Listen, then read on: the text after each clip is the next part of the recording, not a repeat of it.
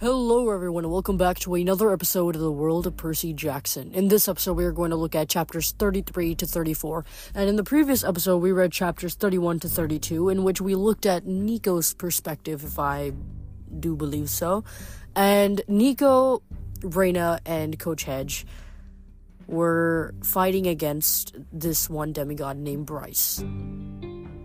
And Nico had decided to use his powers in order to overcome Bryce and defeat him. And this had left, or supposedly made Nico think that Reyna would be shocked and potentially disgusted by Nico's abilities and his lack of mercy for his opponents. But in reality, he was proven wrong.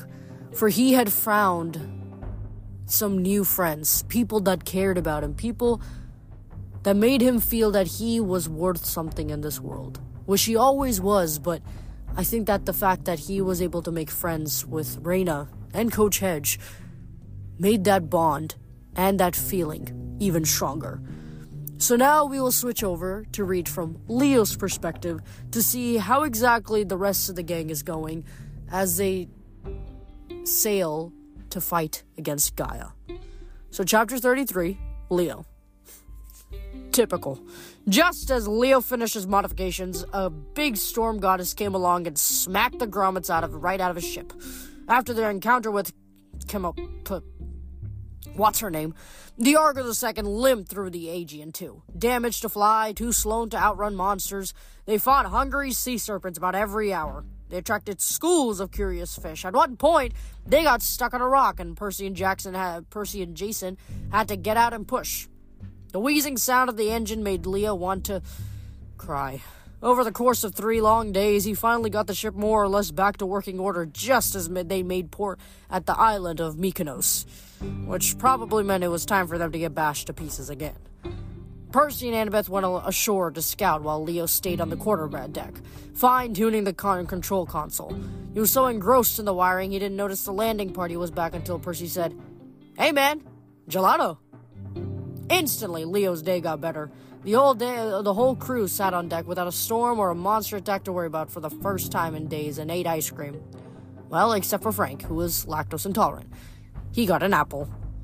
The day was hot and windy. The sea glittered with chop, but Leo had fixed the stabilizers well enough that Hazel didn't look too seasick. Curving off to their starboard side was the town of Mykonos, a collection of white stucco buildings with blue roofs, blue windows, and blue doors. "We saw these pelicans walking around town," Percy reported, like just going through the shops, stopping at the bars. Hazel frowned. "Monsters in disguise?" "No," Annabeth said, laughing. "Just regular old pelicans. They're the town mascots or something, and there's a little Italy section of town. That's why the gelato is so good." "Europe is messed up." Leo shook his head. "First we go to Rome for Spanish steps, then we go to Greece for Italian ice cream." But he couldn't argue with the gelato. He ate his double chocolate delight and tried to imagine that he and his friends were just chilling on a vacation, which made him wish Calypso was with him, which made him wish the war was over and everyone was alive, which made him sad. It was July 30th, less than 48 hours until G-Day, when Gaia, the princess of potty sludge, would awaken in all her dirt-faced glory. The strange thing was, the closer they got to August 1st, the more upbeat his friends acted. Maybe upbeat wasn't the right word. They seemed to be pulling together for the final lap, aware that the next 2 days would make or break them. There was no point moping around when you faced imminent death. The end of the world made gelato taste a lot better. Of course, the rest of the crew hadn't been down in the stables with Leo, talking with the victory goddess Nike over the past 3 days. Piper said to her to set down her ice cream cup. "So the island of Delos is right across the harbor.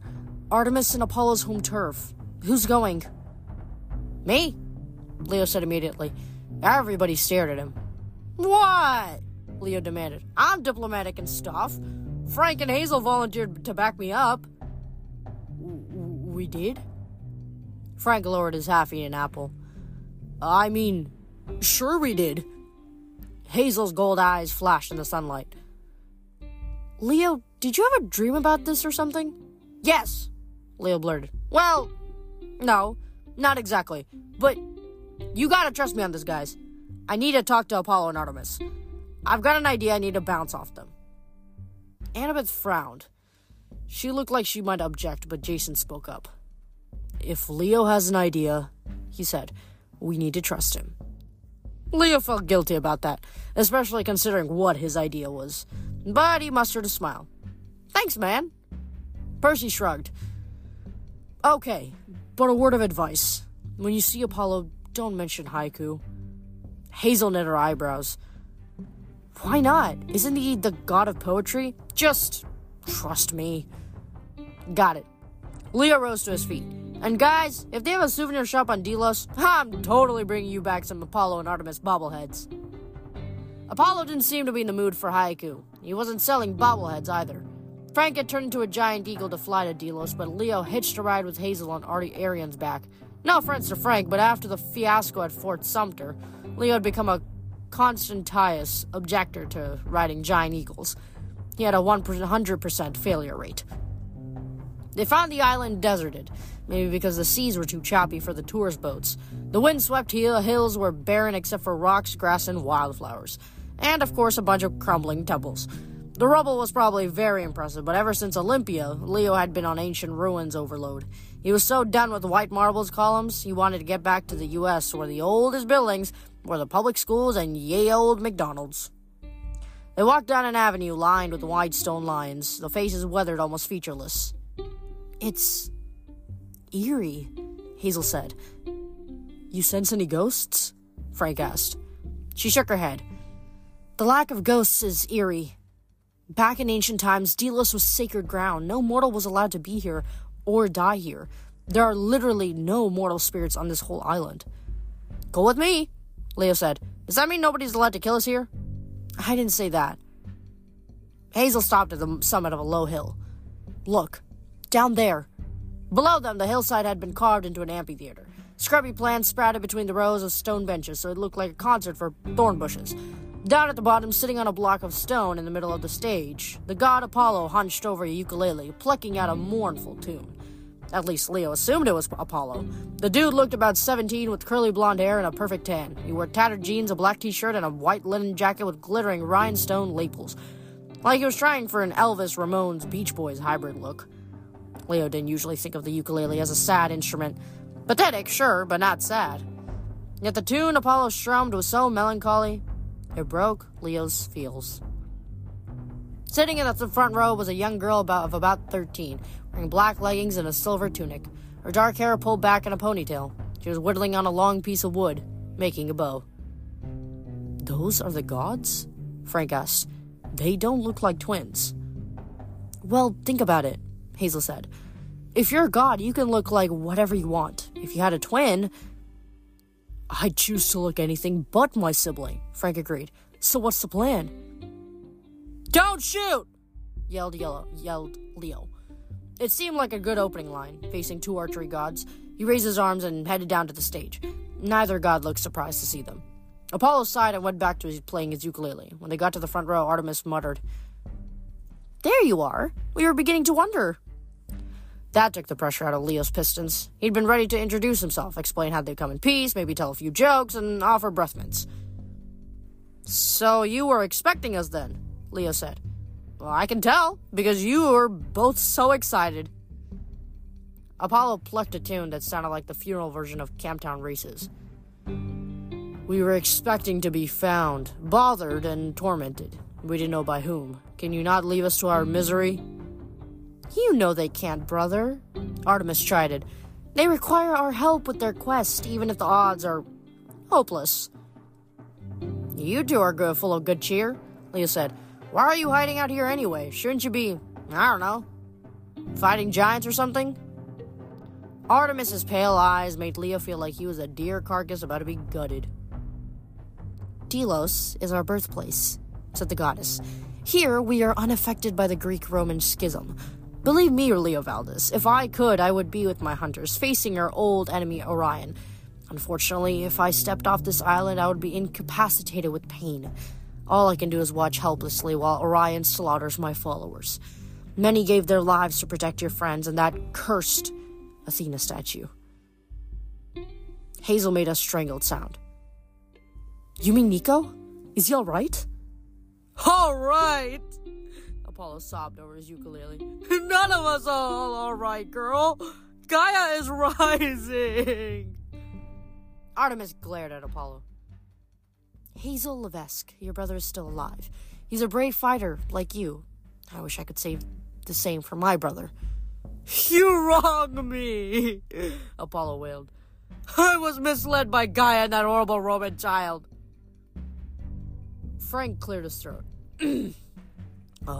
Lord Apollo, do you mean Octavian? Do not speak his name. Apollo strummed a minor chord. Oh, Frank Zhang, if only you were my child. I heard your prayers, all those weeks you wanted to be claimed. But alas, Mars gets all the good ones. I get that creature as my descendant. He filled my head with compliments. He told me of the greatest temples you would build in my honor. Artemis snorted. You are easily flattered, brother. Because I have so many amazing qualities to praise. Octavian said he wanted to make the Romans strong again. I said, fine. I gave him my blessing.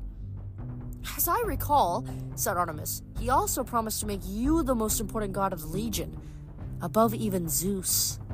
Well, who was I to argue with an offer like that? Does Zeus have a perfect tan? Can he play the ukulele? I think not. But I never thought Octavian would start a war. Gaia must have been clouding my thoughts, whispering in my ear. Leah remembered the crazy wind dude, Aeolus, who had gone homicidal after hearing Gaia's voice. So fix it, he said. Tell Octavian to stand down, or shoot him with one of your arrows. That would be fine too. I cannot, Apollo wailed. Look! His ukulele turned into a bow. He aimed at the sky and shot. The golden arrows sailed about 200 feet, then disintegrated into smoke. To shoot my bow, I would have to step off Delos, Apollo cried. Then I would have to be incapacitated, or Zeus would strike me down. Father never liked me. He hasn't trusted me for millennia.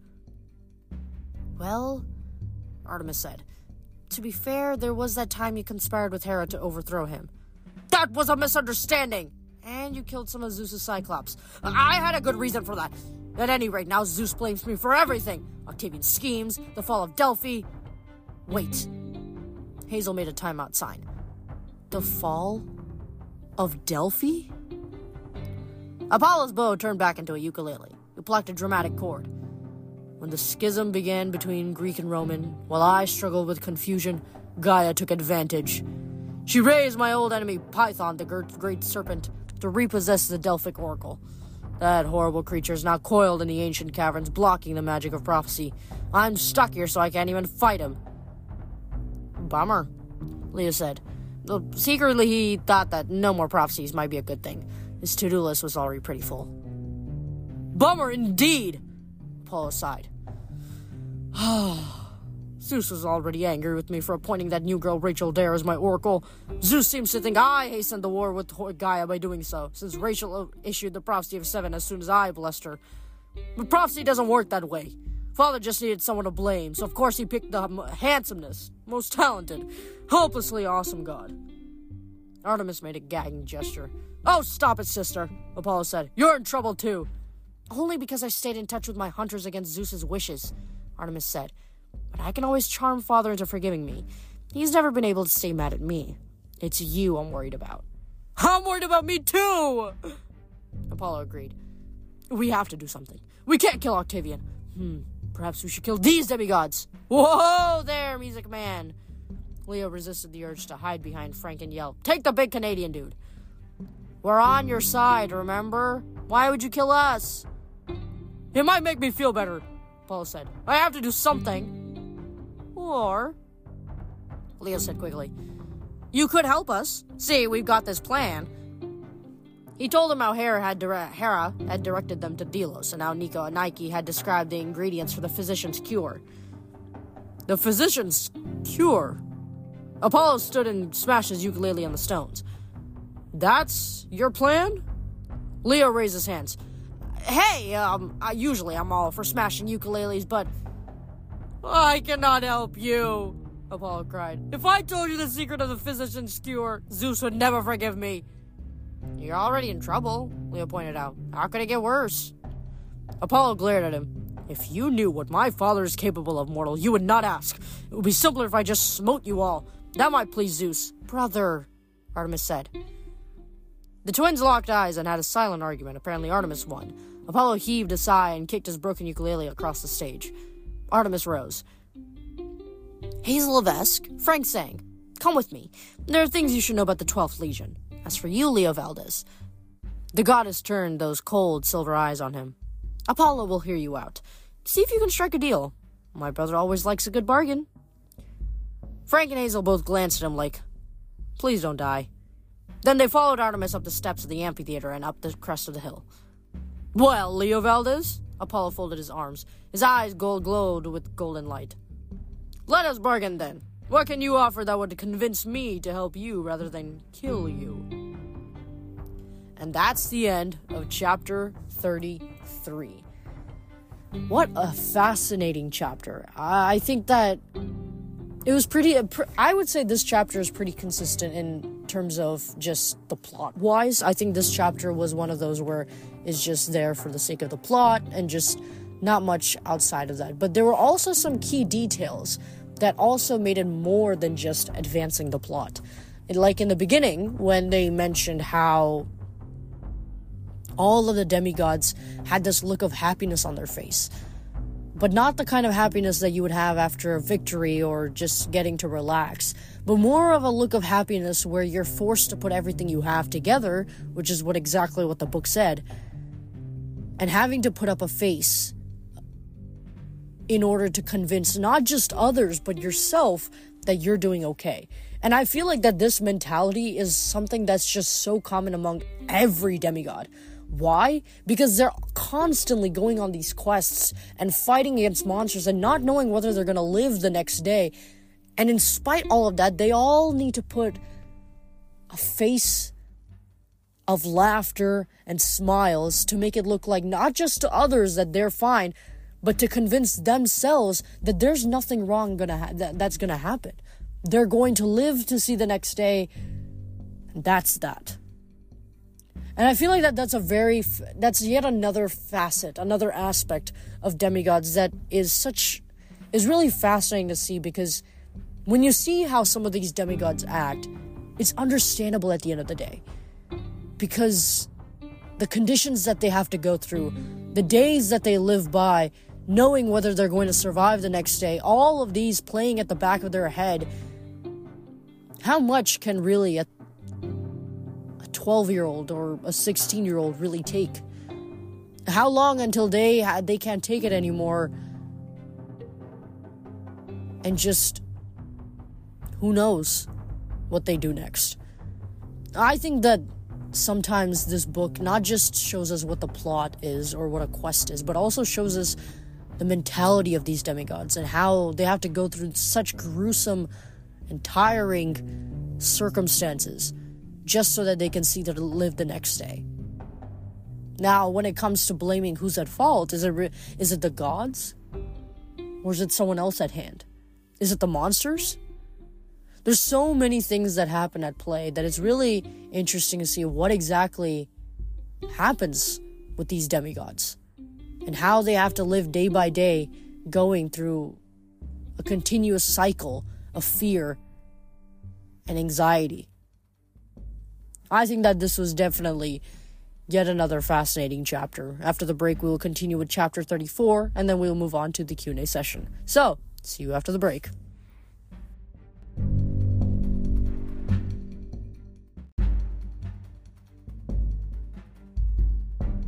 And we're back from the break, and now we're going to read chapter 34, Leo. A bargain. Leo's fingers twitched. Yeah, absolutely. His hands went to work before his mind knew what he was doing. He started pulling things out of the pockets of his magic tool belt.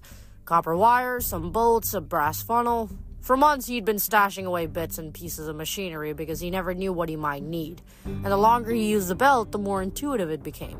He'd reach in, and the right items would simply appear. So the thing is, Leo said as his hands twisted wire, Zeus is already PO'd at you, right? If you help us defeat Gaia, you could make it up to him. Apollo wrinkled his nose. I suppose that's possible, but it would be easier to smite you. What kind of ballad would that make? Leo's hands worked furiously, attaching levers, fastening the metal funnel to an old gear shaft. You're the god of music, right? Wouldn't you listen to a song called Apollo Smites a Runty Little Demigod? I wouldn't. But Apollo defeats the Earth Mother and saves the frickin' universe? That sounds like a Billboard chart topper.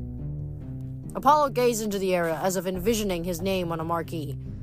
What do you want exactly, and what do I get out of it? First thing I need, advice. Leo strung some wires across the mouth of the funnel.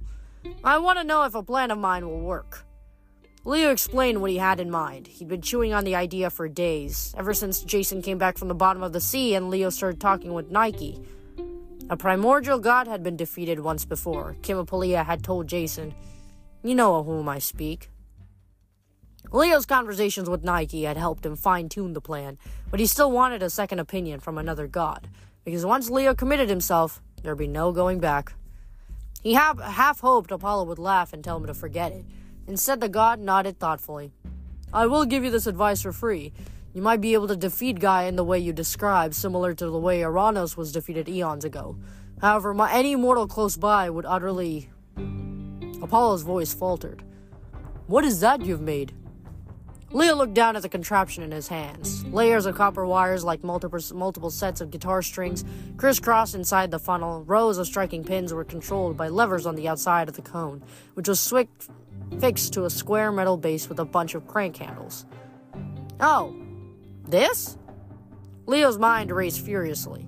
The thing looked like a music box fused with an old-fashioned phonograph. But what was it? A bargaining chip. Artemis had told him to make a deal with Apollo. Leo remembered a story the kids in Cabin 11 used to brag about, how their father Hermes had avoided punishment for stealing Apollo's sacred cows. When Hermes got caught, he made a musical instrument, the first lyre, and traded it to Apollo, who immediately forgave him. A few days ago, Piper mentioned seeing the cave on Pylos where Hermes hid those cows. That must have triggered Leo's subconscious. Without even meaning to, he'd built a musical instrument, which kind of surprised him since he knew nothing about music. Well, Leo said, this is quite simply the most amazing instrument ever. How does it work? Asked the god. Good question, Leo thought. He turned the crank handles, hoping the thing wouldn't explode in his face. A few clear tones rang out, metallic yet warm. Leo manipulated the levers and gears. He recognized the song that sprang forth. The same wistful melody Calypso sang for him on Ogygia about homesickness and longing. But through the strings of the brass cone, the tune sounded even sadder, like a machine with a broken heart, the way Festus might sound if he could sing. Leo forgot Apollo was there. He played the song all the way through. When he was done, his eyes stung. He could almost smell the fresh-baked bread from a Calypso's kitchen. He could taste the only kiss she'd ever given him. Apollo stared in awe at the instrument. I must have it. What is it called? What do you want for it? Leo had a sudden instinct to hide the instrument and keep it for himself, but he swallowed his melancholy. He had a task to complete. Calypso. Calypso needed him to succeed. This is the Valdesignator, of course. He puffed out his chest. It works by, translating your feelings into music as you manipulate the gears. It's really meant for me, a child of Hephaestus, to use, though. I don't know if you could. I am the god of music, Apollo cried. I can certainly master the Valdesignator. I must. It is my duty. So let's wheel and deal, music man, Leo said. I give you this, you give me the physician's cure. Oh. Apollo bit his godly lip. Well, I don't actually have the physician's cure. Well, I thought you were the god of medicine. Yes, but I'm the god of many things. Poetry, music, the Delphic oracle. He broke into a sob and covered his mouth with his fist. Sorry. I'm fine. As I was saying, I have many spheres of influence, and of course, I have the whole sun god gig, which I inherited from Helios. The point is, I'm rather like a general practitioner. For the physician's cure, you would need to see a specialist. The only one who has ever successfully cured death, my son, Asclepius, the god of healers. Leo's heart sank into his socks. The last thing they needed was another quest to find another god who probably demand his own commemorative t-shirt or Valdesignator. That's a shame, Apollo. I was hoping we could make a deal. Leo turned the levers on his Valdesignator, coaxing out an even sadder tune. "Stop!" Apollo wailed. "It's too beautiful. I'll give you directions to Asclepius. He's really close." "How do we know he'll help us? We've only got 2 days until Gaia wakes." "He'll help," Apollo promised. "My son is very helpful. Just plead with him in my name. You'll find him at his old temple in Epidaurus." "What's the catch?" Well, nothing. Except, of course, he's guarded." "Guarded by what?" "I don't know." Apollo spread his hands helplessly. "I only know Zeus is keeping Asclepius under guard so he doesn't go running around the world resurrecting people. The first time Asclepius raised the dead, well, he caused quite an uproar. It's a long story, but I'm sure you can convince him to help." "This isn't sounding like much of a deal," Leo said. "What about the last ingredient, the curse of Delos? What is it?" Apollo eyed the Valdesignator greedily. Leo worried the god just might take it. And how could Leo stop him? Blasting the sun god with fire probably wouldn't do much good. "I can give the last ingredient to you," Apollo said. "Then you'll have everything you need for Asclepius to brew the potion." Leo played another verse. "I don't know, trading this beautiful Valdesignator for some Delos curse? It's not actually a curse! Look!" Apollo sprinted to the nearest patch of wildflowers and picked a yellow one from a crack between the stones. "This is the curse of Delos." Leo stared at it. "A cursed daisy?" Apollo sighed in exasperation. "That's just a nickname. When my mother Leto was ready to give birth to Artemis and me, Hera was angry because Zeus had cheated on her again. She went around to every single landmass on Earth. She made the nature spirits in each place promise to turn my mother away so she couldn't give birth anywhere." Sounds like something Hera would do. "I know, right? Anyway, Hera exacted promises from every land that was rooted on the earth, but not from Delos, because back then Delos was a floating island. The nature spirits of Delos welcomed my mother. She gave birth to my sister and me, and the island was so happy to be our new sacred home, it covered itself in these little yellow flowers. The flowers are a blessing because we're awesome. They also symbolize a curse because once we were born, Delos got rooted in place and wasn't able to drift around the sea anymore. That's why yellow daisies are called the curse of Delos." "So, I could have just picked a daisy myself and walked away." No, not for the potion you have in mind.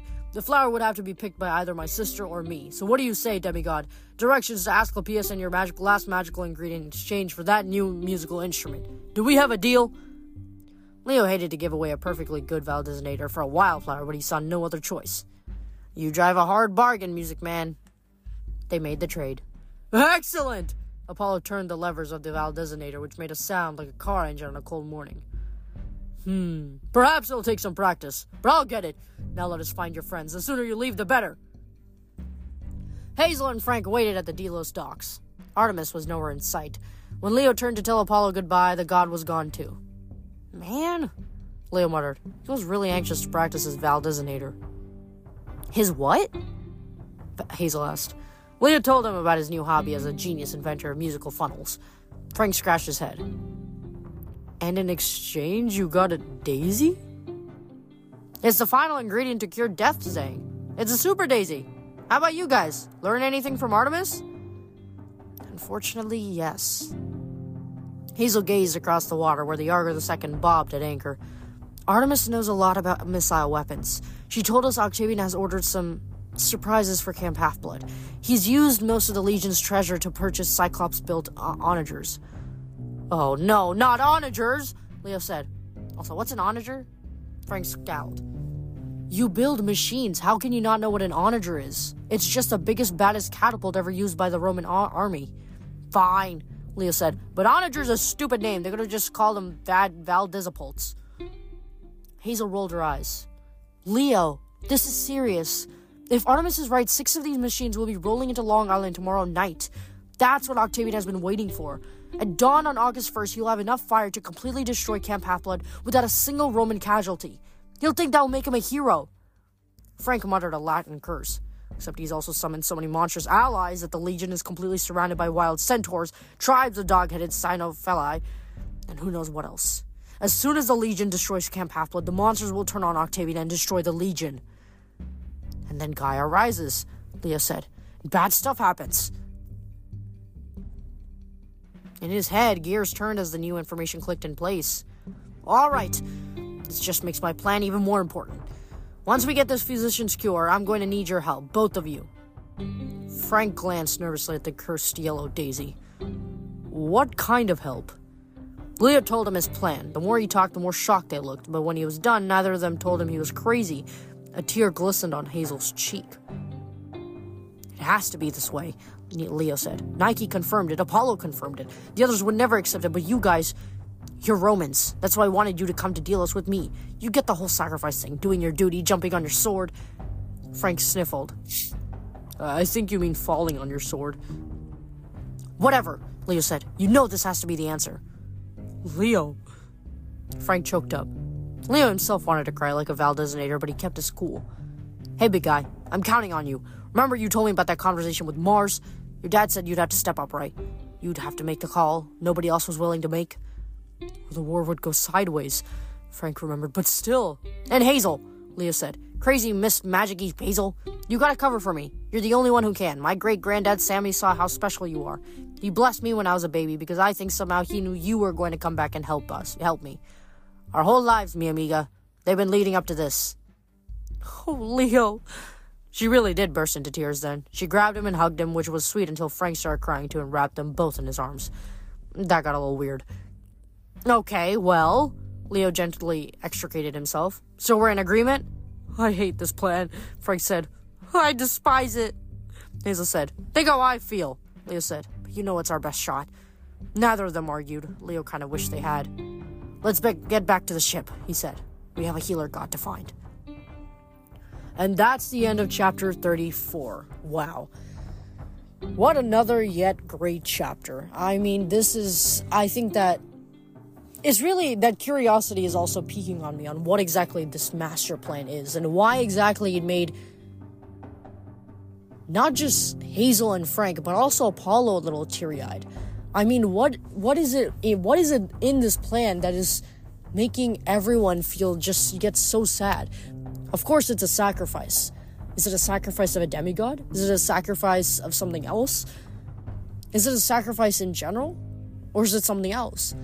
We'll have to find out when we read next week on chapters 35 to 36.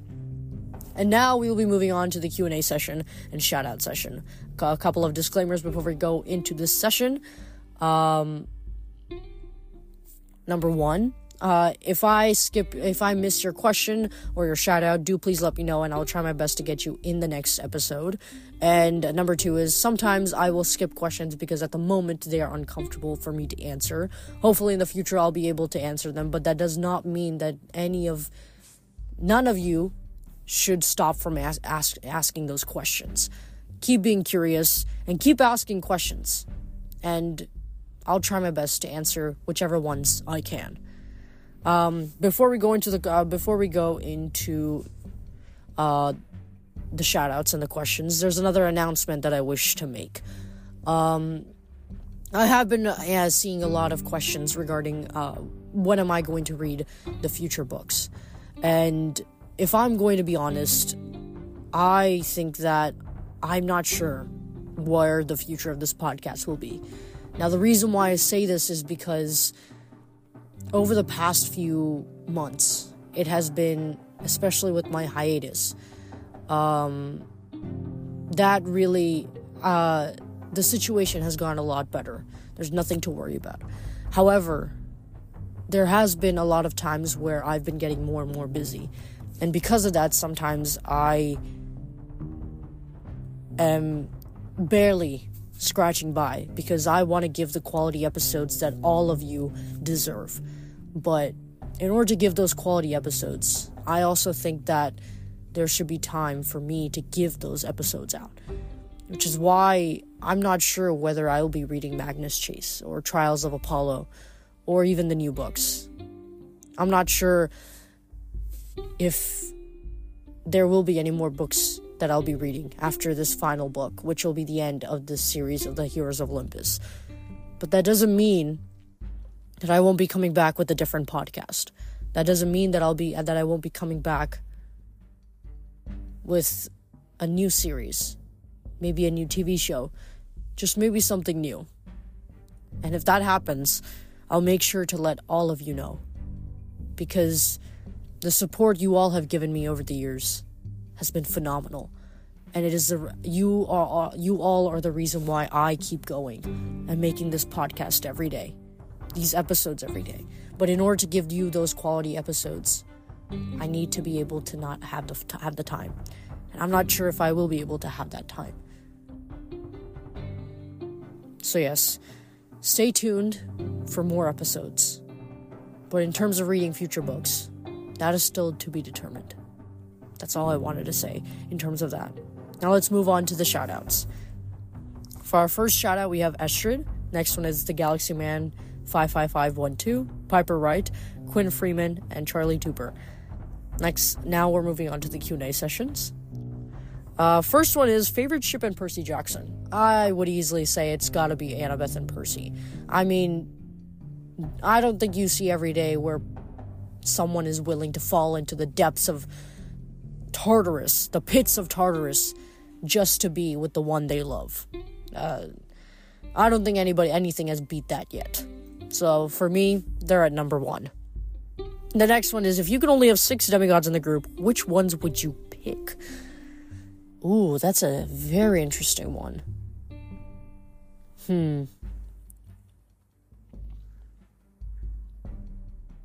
I would have to say...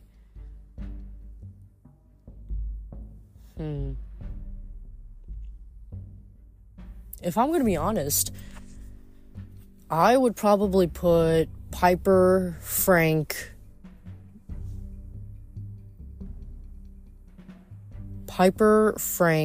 Leo, Hazel,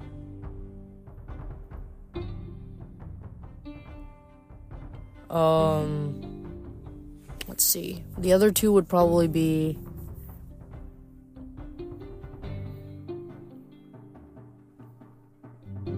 maybe Nico and Reina. Now, the reason why I say this is because I'm not sure. I feel like the dynamics, right, between in this prophecy has been one where in this specific prophecy has been one where it's been this tension between Greeks and Romans. So if we have a dynamic where it's just Romans, I mean, we've seen with Percy Jackson and the Olympians how the Greeks function when they have a quest, but we haven't really seen what happens when the Romans have a quest. I mean, we've always seen what happens with Camp Half-Blood, and now we're at Camp Half-Blood and Camp Jupiter, but what about just Camp Jupiter in of itself? So I would probably want to put them on a quest and see how that goes. Next question is, which characters have you liked more recently? I wouldn't say more recently. I have liked, but getting to know more characters, well, I guess you could say I liked them more recently, but getting to know them played a really big part, and I would say that's Nico and Reina easily. I mean, just getting to see their perspectives for the first time and getting to see their backstories, it really allowed me to understand them a lot more than before, and it allowed me to see from what places they came from. We did see multiple backstories about Nico, but not from his perspective. His thoughts, his feelings, his emotions were not really explored until a couple of chapters recently. So yeah, I think definitely Reina and Nico topped that list. Next question is, a corny joke that would come from Leo. It would either be a joke about machines breaking down, or maybe something about fire, because he has the ability to control fire. Something about that. I'd have to think about that, though. The next question is, if you'd have to make one of the 7 die, other than Leo or Jason, who would it be? I wouldn't want anybody to die in the first place. But maybe either Hazel or Nico. Now, the reason why I say this is because, obviously, their father is Hades. So maybe they could do something. Maybe they could talk to their father. And I know their father loves both of them very dearly. So it would have to really just see whether their father would be willing to make an exception in the first place.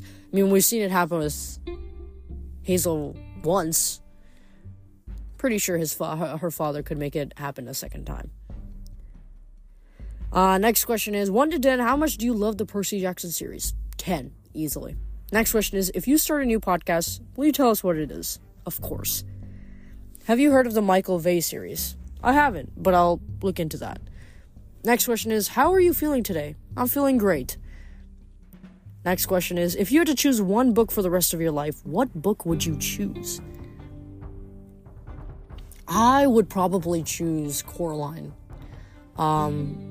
It's this really fascinating book, and I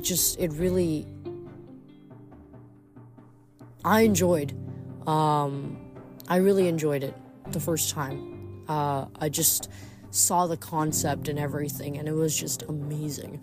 So yes, probably Coraline. Next question is, favorite cat breed? Now, that's the funny thing. I don't know much about cats, so I couldn't really tell you much on that. But I do like the big and fluffy ones, so if that counts for anything. Next question is, have you read or watched the series of Unfortunate Events? I have watched the series. One of my favorite series. It was very fun to watch. Next question is, do you like dark chocolate or milk chocolate? I like both, but I'm more of a milk chocolate person. Next question is, why do you think they named the first lunar missions Apollo missions? That's a good question. I would probably assume it's because Apollo is associated with the sun, and the fact that he usually rides a chariot as part of his logo or his symbol, or just his overall look. So maybe the Apollo mission, just like how Apollo uses his chariot to travel around the sun, to the sun, near the sun. Maybe they wanted the same kind of thing for the Apollo mission rockets. So hence the name. Next question is, do you think Nico will achieve Elysium? Now, it's a really fascinating thing, because when it comes to Children of Hades, you'd have to see what exactly happens, because do they go to Elysium? Do they get a second chance at living? What exactly happens? Because it's already happened with Hazel before. So what happens? It's very interesting to see whether this happens whether Hazel's case happens with every child of Hades, or whether it's different for each single one. So I'm not sure about whether Nico will actually achieve Elysium. Maybe he'll never. Maybe he'll be immortal. We'll have to see. Next question is, favorite anime? I don't think I have one. Next question is, did you ever see the friendship between Reina and Nico coming? Not in a million miles. But seeing them interact with each other, it makes me happy for both of them. I feel like this might be one of the first few times that they actually found someone that they can confide in and that they actually have a true friend for. So yes, did not expect it, but happy for it. Next question is, why doesn't Percy have a demigod sister? Now that's fascinating. He probably does. Most likely he will, because it's just we haven't been introduced to her yet.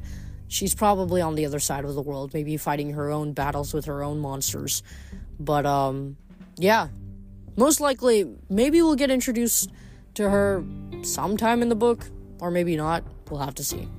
Next question is, do you play any video games made by Epic Games? No, I don't think so. I don't think so. And yes, that concludes the Q&A and shout-out session. I hope you guys enjoyed that just as much as I did. Next week, we will continue this by reading chapters 35 to 36. And until next week, stay safe and stay out of boredom.